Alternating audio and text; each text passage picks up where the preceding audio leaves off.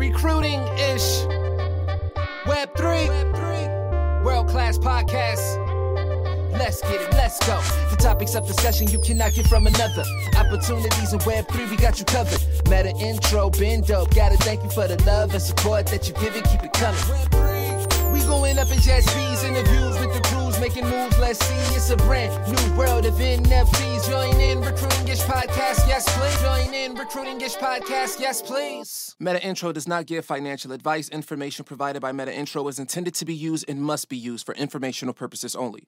Always do your own research on the companies that you apply to and the opportunities that you invest in. Well, Heather, welcome to the Recruiting-ish podcast. As we always start, would love to hear a little bit about how you got to where you are, where you're at now, and kind of what some of the projects that you are up to are. I've got a long, strange journey, but so I'll keep it real brief. But essentially, I was born in LA, raised by a single mom, recruited to play basketball at UC Berkeley, and that's how I got into that campus, fell in love with the campus, came home and said, I'm going to Cal, but I'm not going to play basketball because back when I was in college, there was no WNBA, there was no future. So, got into my academics and really fell in love with the power of computing. I started on some statistical packages and just realized what you could do with computing. And I think that was kind of one of the sparks for me. And I will also say, as a child, I was always encouraged I was pretty free range type of kid. And so I was encouraged and certainly not discouraged to tinker with stuff. So I am somebody who loves starting, fixing problems, that kind of stuff. So anyhow, I stayed in the Bay Area, come to find out 35 years with the exception of business school, where I went to Yale for business school. And in that time period, started a couple of nonprofits, a couple of for-profits. And I think that the vision for me came from right out of business school. I had worked with a consulting firm that was in the financial services industry. And this is in the mid-1990s when all the banks were consolidating. But the founder of the consulting business was Amy Errett, this woman who's also a serial entrepreneur. She founded, most recently, she's the CEO of Madison Reed, the hair dyeing company.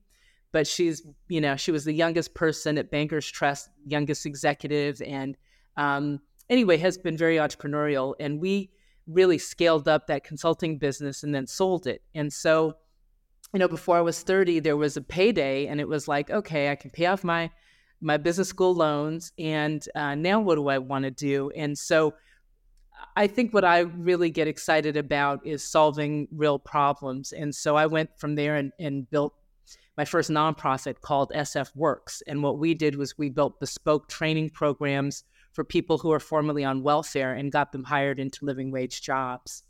And I did that by, reverse engineering all the skills that somebody needed to have and working with the employers so that I knew I was getting people hired into great jobs. But I used Digital Think, which was the first e-learning technology. And that really, again, when I look back on my career, even when I wasn't building something from scratch, I was using the best of new technology and emerging technologies. So anyway, I went on to do that. We got 11,000 women hired into living wage jobs, created another nonprofit called Earn, which helped low-income people save for assets, and built the first kind of platform that was like a cross between Credit Karma and your Vanguard account, something like that. Mm-hmm. And then I went on, and then I worked for Gavin Newsom when he ran for mayor. I was his communications director. So I used an emerging technology to put his gravelly voice onto our e-newsletters. And so that was kind of fun. And then I realized that I had been running a business for a decade that helped foundations build strategies and help philanthropists do better giving, higher impact giving. And so I realized that I wanted to build my own technology business. And so I launched a company in 2012. We built enterprise software, which were digital portfolios for colleges and universities and anyone who wanted to make these multimedia portfolios. And I sold that in 2015. And then I started getting more interested on the investing side. I worked with Bill Gates and Melinda Gates at their foundation for a while, doing investing and research into new technologies, including AI and blockchain and VR and AR. And so that was 2016 and 2017. And then I thought I was going to start my own kind of investing fund at that point in time. But I was asked by Gavin Newsom, now governor, and a couple of other folks to build the first upskilling platform for the state of California, which is called Pathbrite College. And what we do is, again, like I did with SF Works, but now it's all online. We teach people the competencies for specific jobs, and then help employers hire people who have the right skills. So Amazon, and Autodesk, and some Salesforce admin type jobs. These were all jobs that we were training people for, and employers that hired them. Accenture was another good employer. And so after that, 2020, I resigned from Pathbrite College and helped start a venture capital fund. I co-founded a fund called Black Ops Ventures, which is the first venture capital fund to invest 100% into Black founders of tech companies. And the reason is only 1% of venture-backed founders are Black. I was one of those among the 1% in 2012 when I started my company. And from 2012 through 2018, I was the Black woman who had raised the most venture capital and then had the biggest exit. So I really want to reduce the headwinds for other Black women and non-binary people and people in general from being able to raise venture capital.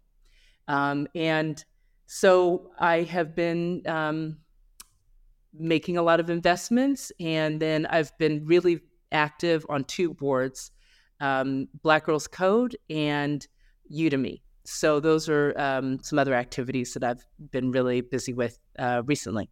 Have you written a book? Because I think that's the only thing that I heard that you have not done based on that intro. I thought about it and toyed with it. Don't feel ready right now. Yeah. I'm actually helping my wife with a new venture that we're going to be starting up soon. So, I mean, what an inspiring career. Yeah. Really, I'm inspired to hear even the piece that I think is so important that is just not talked about in today's day and age, which is upskilling or even getting a one-to-one of the skills in our education system that you need to perform a job. And that's just, it's such a mismatch in today's day and age. And it's so frustrating in our political day and age that we don't hear any discussion around that. And it really would, help, you hear this constantly these days, innovate out with AI, innovate us out of this problem, innovate us out of this mess. But it's like, you still, these workers still need the skill sets to, provide value. So exactly. And it's really about just in time. So when I was starting my company, I lived on lynda.com. That was the jam back in the day. I'm aging myself, but I would go there, learn some Photoshop thing or whatever I was trying to figure out. And actually Udemy is the company that is best in the world now at helping people learn what new skills they need to have to do their next gig, whether it's with the same company or in a freelance position or to find a new gig or whatever. And thank goodness Udemy exists, because we have 50 million people out there taking courses, and 80% of the courses are free to people. 20% are super affordable, and you don't have to apply to an institution. You don't have to, and same on the instructor side, anyone can teach a course. So if you're good at it, people are going to come to your course, and our top tier of instructors are making millions of dollars and said no teacher ever. And you don't have to worry about tenure at a university, which is all political and all the things. So for me, Udemy has democratized, and that's where you go to learn like industry relevant, cool skills that you need when you need them. Because by the time you go through an institution, like half the things that you need to learn for a job, like they don't even teach there because they're brand new. Yep, absolutely. Yeah, that's I think myself even too, like looking at education and how I found it. I look back and I've talked to people too, where there's a couple sides to the problem, right? Which is not everybody wants to or can go to the traditional college route, which is now incredibly expensive. And obviously time is of essence. It takes a while and it's getting super competitive. So the programs that you're working with, like, again, it gives you the opportunity to learn probably equally, if not better, in a better scenario, which I think opens up a lot of doors. Yeah. But then the other side of the problem, right, is, recognizing or having employers that partner with you to offer opportunities and kind of recognize these programs. It sounds like, Udemy and doing some research in Black Girls Code have a pretty good network of both alumni as well as companies that value that and kind of invest into it. Tell us a little bit about maybe what that process was like to find those companies, and as a company partners with you, what that looks like. Yeah, no, it is true. There are so many wonderful employers out there who realize, and they're just groups of people, right, who are, parents and daughters and sons and whatever. And they realize that, like, the only game, the real competition any companies are playing these days is for talent. Like, that's the only game in town, let's be honest, because your company's only as good as the people who work there. And so it is incumbent upon every business to continue to make sure that there is a workforce being trained and prepared for your opportunities. And when you find those great employees, then the thing you want to do is retain them. And so to start with Black Girls Code, actually, since we haven't really talked about them much, Black Girls Code was created over a decade ago, specifically because a lot of Black people don't get access to the best education. And at one point in time in this country, it was illegal for Black people to learn to read and write. And so we have a historical, compounded kind of issue with education, and the best of it being withheld from us. And so what we realized is that we need to take responsibility for educating and exposing our own to opportunities that they might not have access to. And we know that, for example, in today's world, the majority of people get their jobs through their networks and not through, earning an interview, because you get filtered out before you can even interview for a job in most cases. So there really needs to be network building and also exposure given to people who have been raised in low income environments, in rural communities where they just, daddy doesn't work at a big company and his buddy can't, make sure you get an internship, or the things that we naturally do when you have those networks. And so to kind of break those cycles of lack of access, you've got to be very intentional. And that's what Black Girls Code has been.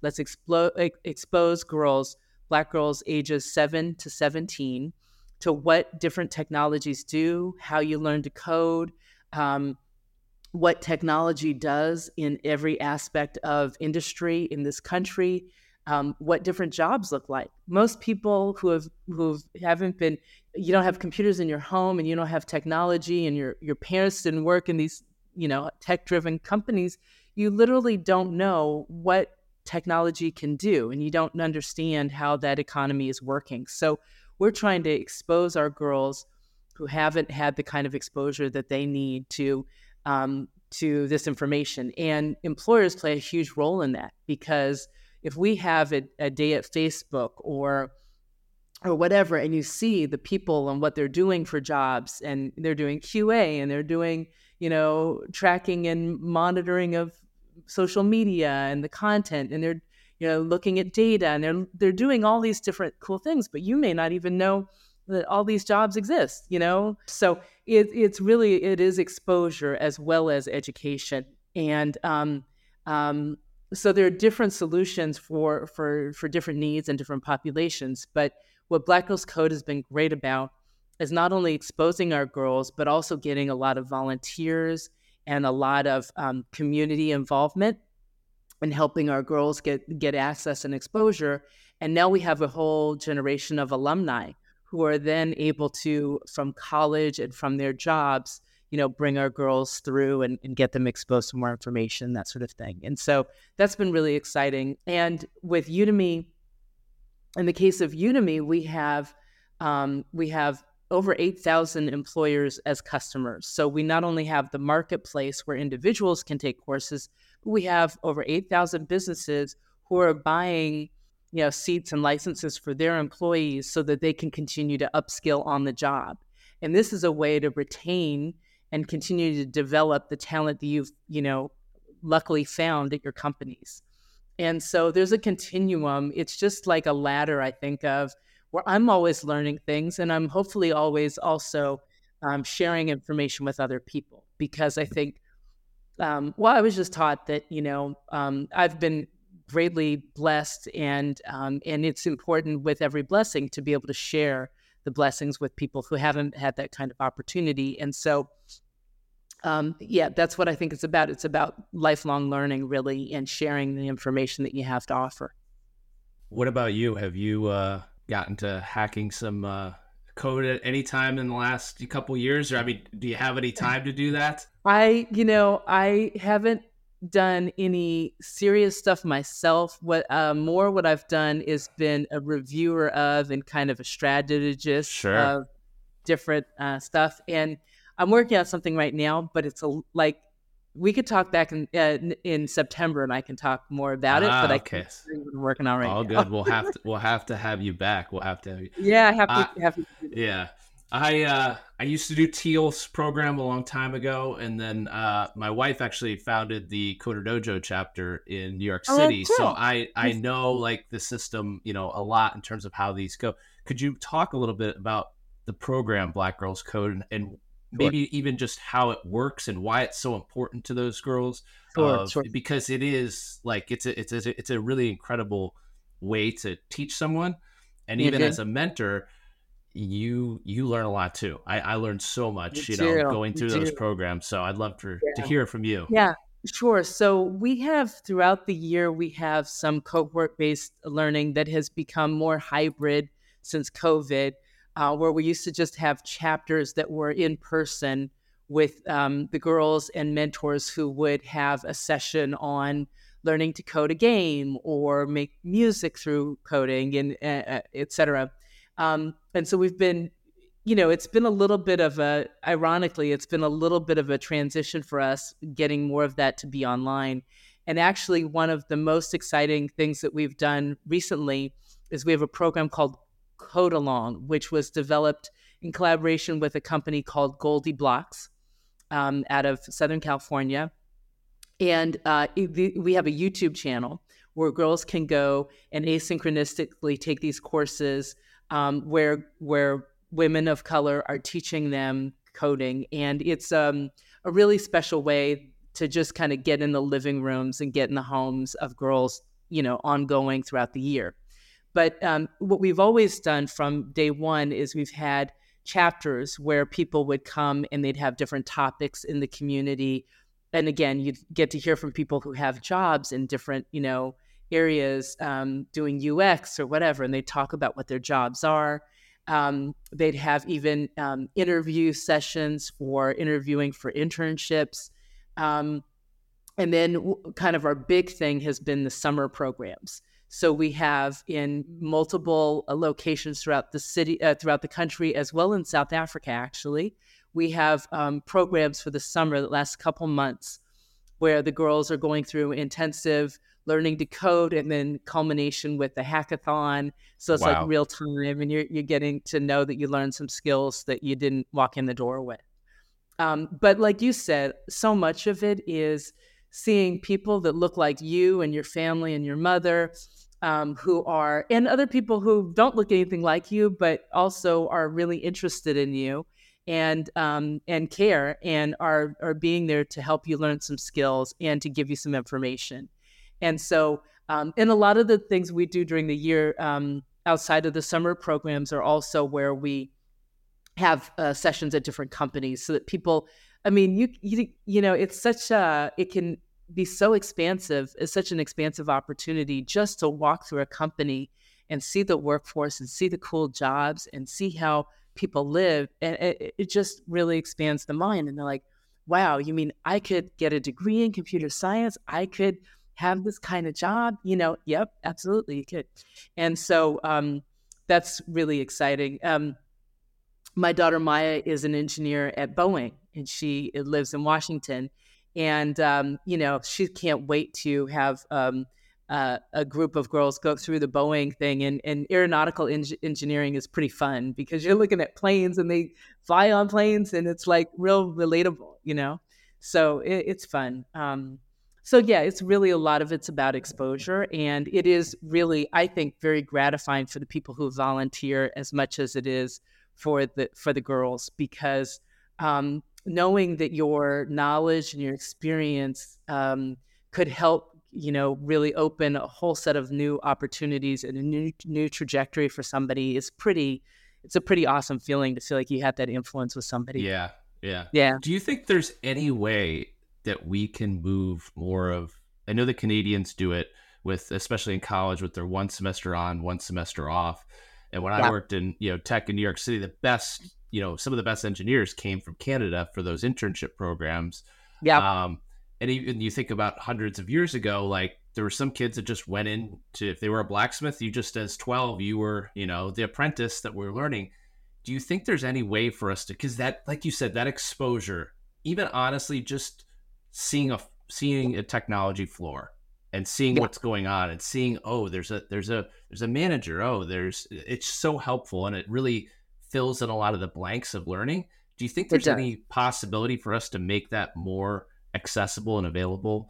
I absolutely believe in the apprenticeship model for that very reason, because exposure is so important. It's both important for the person coming into a job, and it's also important for managers these days, because interviews really don't give you a great information about how somebody behaves on the job.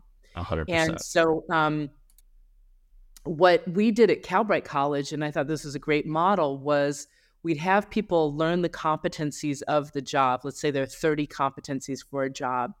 And once you demonstrate mastery, you've kind of completed the technical part of your work.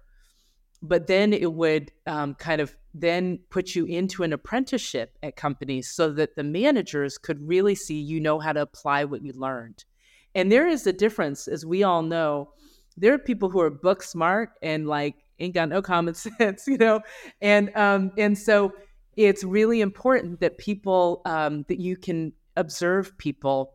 When I had my company, I loved hiring people as consultants first and have them work on a project, because then they really interact with the rest of the team. You see how they communicate, how they do their work, and that to me is so important. So I think apprenticeships are valuable for both the employers and individuals. And in fact, there's a new company called Build Within.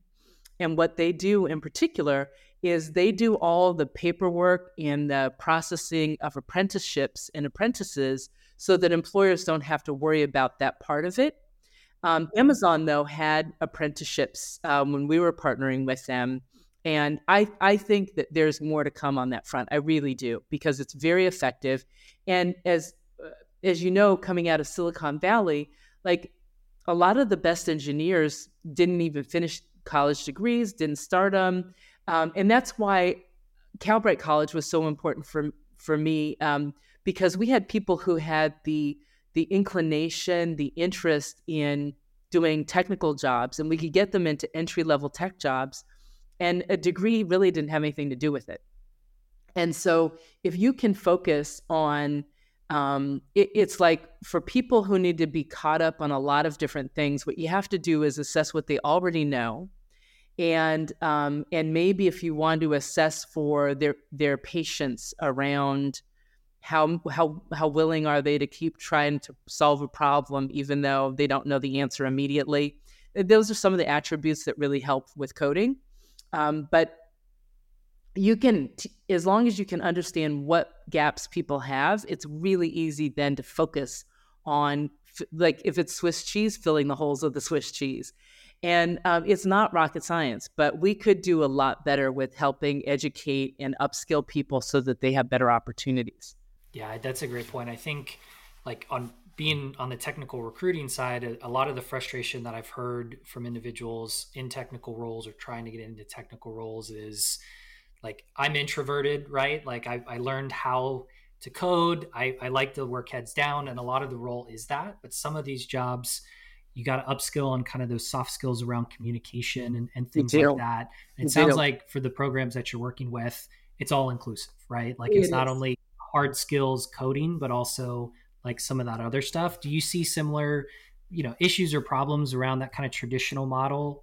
Sounds like you do, but what's feedback from the candidates been that have kind of gone through this process to then get a role and ultimately, show that success? Yeah, I think that a lot of them did underestimate how important the communication part was.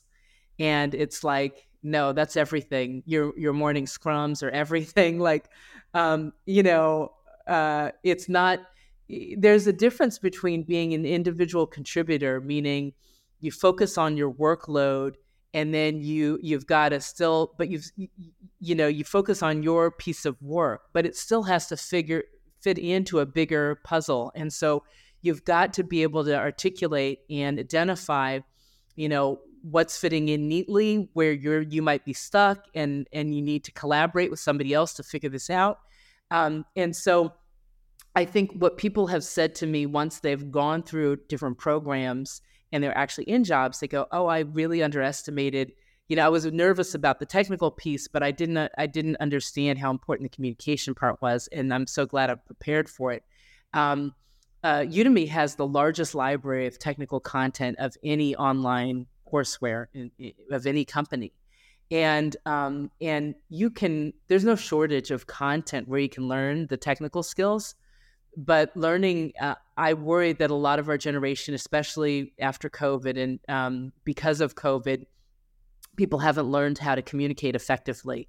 And even communicating via email, Slack, whatever, there are do's and don'ts. There's like the important stuff about it. And so that's a really important part of all this work, and shouldn't be, underestimated, shouldn't be devalued. Absolutely.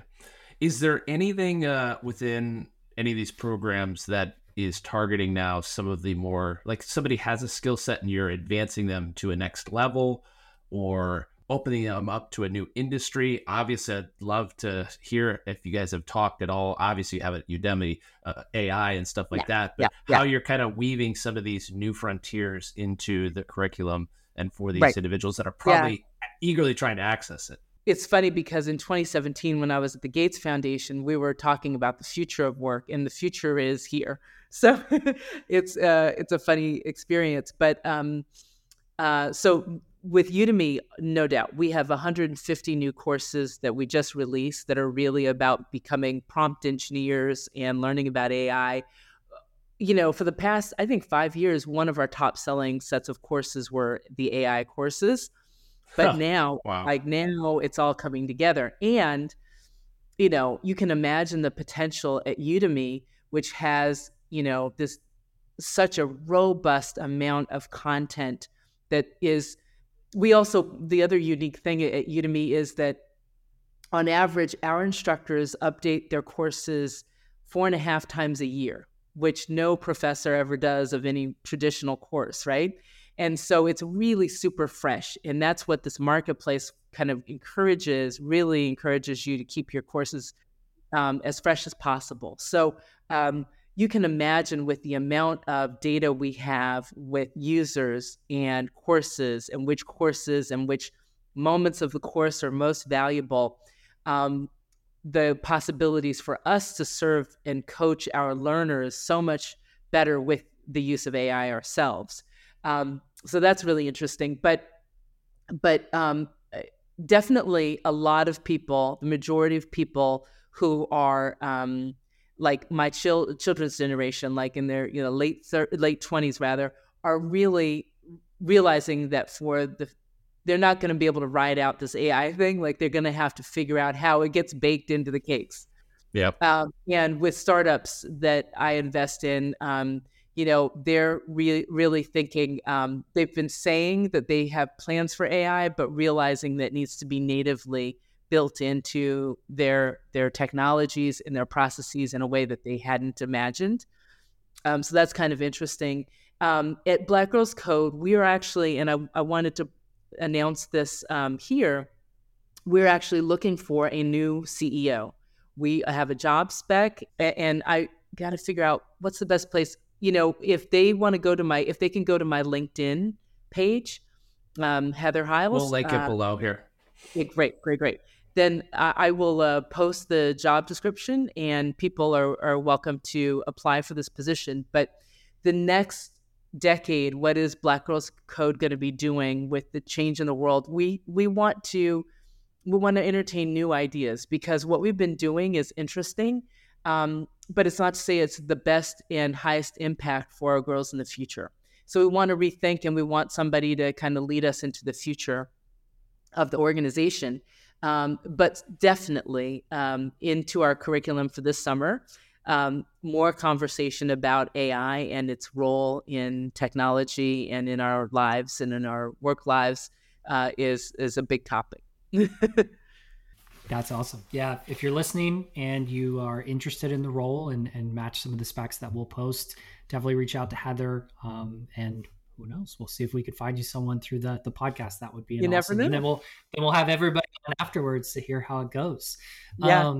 On that AI point, I think the conversation I've heard from maybe the recruiting side, the job seeker side, the company side is, is AI good or bad, right? When it comes to kind of the new wave of how we operate. Wow.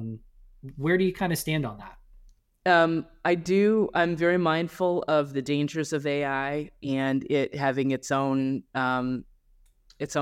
And I'm very, very deferential to deep learning. I just, as somebody who's been in the space of learning and learning technologies for 35 years, this is just such an exponentially big leap we're taking for the powers of people to learn anything and everything. That it's just, I find it super exciting.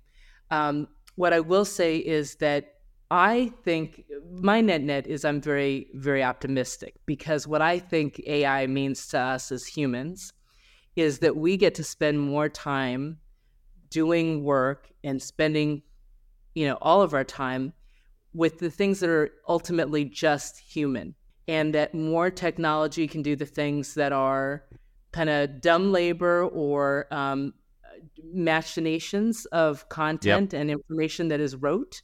But, when you think about a doctor, like the last time I saw my GP, she spent half her time like on a screen, like trying to find, a test result and like, trying to put in some notes. And it was a very dissatisfying experience for me. Yep. I would much prefer that she has the information already analyzed and can have a conversation with me, really focus, really be present with me, and let something record, dictate, take dictation and give her the information, the output she needs later on, so that we can really spend that human time. And that's what I think we as humans, we want. And so to me, if we can spend 90% of our lives having the good human contact, whereas we spend maybe 50% or 40% or 30% of that, depending upon your lifestyle, and the rest of the administrivia of life is kind of handled, I'm like all for it. And so I just see the power of the, making so much more space and room for what we really get out of being humans, and letting computers do, the writing of contracts and the reporting of, expense reports and the, whatever the things are that we shouldn't be spending our time, It's so many things. Even your doctor example hits home so hard of just like, what if it's just listening to you, and after the fact, it flags something that you said that they didn't even pick up. And it's just like, oh my goodness, this is, let me alert her. It's just Right. so important. It's so important. It's so important. Like literally, my son is in med school right now, and one of his first exams, they have this thing where they have you interview a patient, and you're trying to find what's really going on. And it is meant to show how hard it is because the patient doesn't always offer all the things that are really going on, and you've got to try to figure it out and get it. And yeah, if you have good computers doing all that work and you can, bring down and have more essential human connection, it's going to be better for all of us. It's just got to be. I have to bring it back to the CEO role, which is an incredibly exciting announcement. We'll definitely have it in our show notes. Yeah. But Yeah. you said it, in your 35 years of education, this is a really exciting time to even take on a role like this, because there a little bit isn't a playbook. You can almost rewrite it a little bit. Is there anything, maybe just one thing that you're really looking for in this candidate that might match up to the, be success for, you and the program, anything like that? I mean, in a word, I would say a visionary, because we've got to have somebody who sees the future and can realize the ways in which we need to catch up our girls to be ready for the future. My grandmother used to say, "Stay ready so you don't have to get ready." Like we need we need a little help with that. And so Yeah. I want somebody who has a vision and who knows how to pull a team together. So goes beyond the one word, the one thing, but we need somebody who is a visionary, but knows how to care for and build a team of people who can realize the vision on behalf of our girls. And so that's what we need. Somebody who's probably seen a lot, done a lot, and is ready to give back, and or somebody who has done a lot, is younger though, and hasn't had their opportunity for leadership yet, and really is ready to go. So there are two personas I can imagine kind of for this role. I'll tell you, a room of female engineers, there's a lot of creativity that comes from those rooms. My God, I've seen it firsthand. It's so different, and it really is inspiring. So, I mean, whoever's going to get this role is incredibly lucky, because it really is going to open up a lot of doors, not only for these young women, but to be honest with you, for opportunities for the industry as well. We need more female engineering leadership. I'm talking specifically, I'm an engineer, and I see what it does to really differentiate an engineering team when you have that diversity within it. That's exactly right. My son's girlfriend is an engineer, and how she works for a digital health company, and how I see her approach problems is just different from the majority of male engineers that I've worked with and had worked for me. And what I found, like when I had my company, was that when you have people from all different vantage points who have, different mindsets, different approaches, different ways of doing things, you just come up with magic. You come up with the very best. And it really is not just gender-based, and it's not, but it is different lived experiences. It is different perspectives. It is the things that, a room full of people who are all similar are just going to be seeing it in one dimension. And then you bring in a whole other group of people, and it's just it just brings dimensionality to it, 100%. Yeah. 100%. Yeah. No, I would agree. I think that's been my favorite part of working in like crypto, Web3, digital assets, and now seeing AI, is it opens up not only just location, because I think most of these companies or startups are open to kind of the global footprint, which obviously opens up, new skill sets, new mindsets, obviously gender and diversity part of that. But it also, I think like the industry and what we're working on is cool problems, right? Like I think 10, 20 years ago, building the internet, it wasn't cool or sexy, right? A lot of people didn't want to get into it. There was the stigma around what coding or engineering was, and that's changing, right? This new generation, I've got, a 12-year-old cousin that loves ChatGPT and does it better than I can. So like this next generation looks at these technical roles, and they can see people like themselves in it and have opportunities through these communities. And I think it is making, coding cool, right? Like, Yeah. do you see that, or have you gotten any feedback that's Oh, similar? oh, definitely. I'll tell you also, 2 years ago, my wife and I moved from the Bay Area. We had a home in DC and in the Bay Area, and we moved from there to Miami. And I will also say it feels like a different center of the universe, because Silicon Valley always held itself as the center of all entrepreneurship. And there was like, this is what a VC looks like. This is what an entrepreneur looks like. This is, and I never looked like any of them, by the way, but it's fine. It was like real one way, you know? And being here where people are speaking different languages, the Web3 community and the crypto community, and biohackers, like the world is just full of different vibrancy over here in Miami. And it's a different era. Because you also know what the vibe is like in San Francisco and Palo Alto right now. It's not really energetic right now. But it is super energized over here. And people look different, but there is a whole different wave and a new generation of founders coming up with all kinds of creative stuff. And I find it so refreshing, because we were in kind of a lull.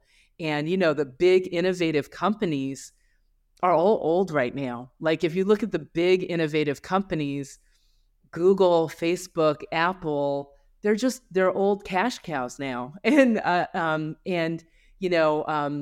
When I was starting my company, we were on the kind of early stages of using Slack and Stripe, and they were great. But now they're kind of like, now what? Yeah. And they did transactions. Stripe did, and Slack was a good communication tool. But there's so much more innovation to be had, and with real time fidelity of ledgers of any type. There's a power in that. There's an intellectual honesty when everybody can see the numbers in a way that institutions have held from us. So it's much more decentralized, personalized, individual. And I find all of that movement very, very exciting. I do hope, because I don't want to kill the planet, I do hope that we can innovate to a point where we are really expanding all of the solar power, all of the battery life of things, and the mobility of said power. And that we're also finding ways with data mining and everything to really reduce the massive amounts of computer energy we're expending. But if we could get it handled through all, solar power or something, we'll be okay. But we've got to keep pushing around, keeping the balance, I think, with the innovations that are really energy intensive with the innovation on that side. You've got me really charged up. I just want to go do something right now. There's so many opportunities. Yeah, there is. There's just a VC said it recently on a podcast. He said, I don't know if I should be writing a $600,000 check or a $60 million check. Like nobody has an idea of, is it, just funding all these really small companies that are, doing one thing? Is it a big one? So it's an exciting time. It really is. It really is. It really is. No, I just got through finishing the install of our solar panels here at the house, and I have my electric car, and I was kind of on my own little grid in Oakland. Now it's happened here in Miami, and there's innovation happening all the time. Yeah. And so we're gonna figure out the balance. We are gonna get this right. But yeah, that question of what are the right checks, and I think I am excited about the next 18 months with all the shakeout with these so-called unicorns that were way overvalued and hoarding too much capital. To have that more distributed, and for new innovations to get access to new money as people go, oh, that big old castle that I was working at is crumbled, and so I'm going to start a new thing. I think that wave is going to be really fun. It's going to be fun for all of us to be part of. That's exciting. Yeah. Well, I think to wrap the episode, we always give the last word to you, and maybe to your last point about, the founders or the people looking to build. What's maybe one word of advice? Because it definitely is a crazy time in the job market. What's something you would tell either a founder looking to build or a candidate looking for one of these exciting roles? I would say persistence is the word that comes to mind. It's like really to be an entrepreneur is like running a series of marathons. You are going to have times when you finish one marathon, you got to take a serious break. You've got to really rebuild and rest your body and then you like what I've noticed is that there's this whole cycle of I cocoon, I work on something, then I release it, then scale it, and then let it go, and then start the process over again. What it takes is just stick to itness. It takes, not being daunted by one rock in the river. You're just going to be like the water, and you're going to find a way to go around it or over it or whatever. So it's persistence, I think. It's being in it for the long term. Beautiful. That's awesome. Well, thank you for joining the Recruiting Niche podcast. To the listeners, we're going to include all of Heather's information, including her LinkedIn, as well as Black Girls Codes information. We'll get Udemy in there. Definitely some links to all of these sites that you can get upskilled or new skills in these different arenas. If you're a CEO, definitely give a shout to the team and Heather so that they can check out your information. And we'll see you on the next episode of Recruiting Niche.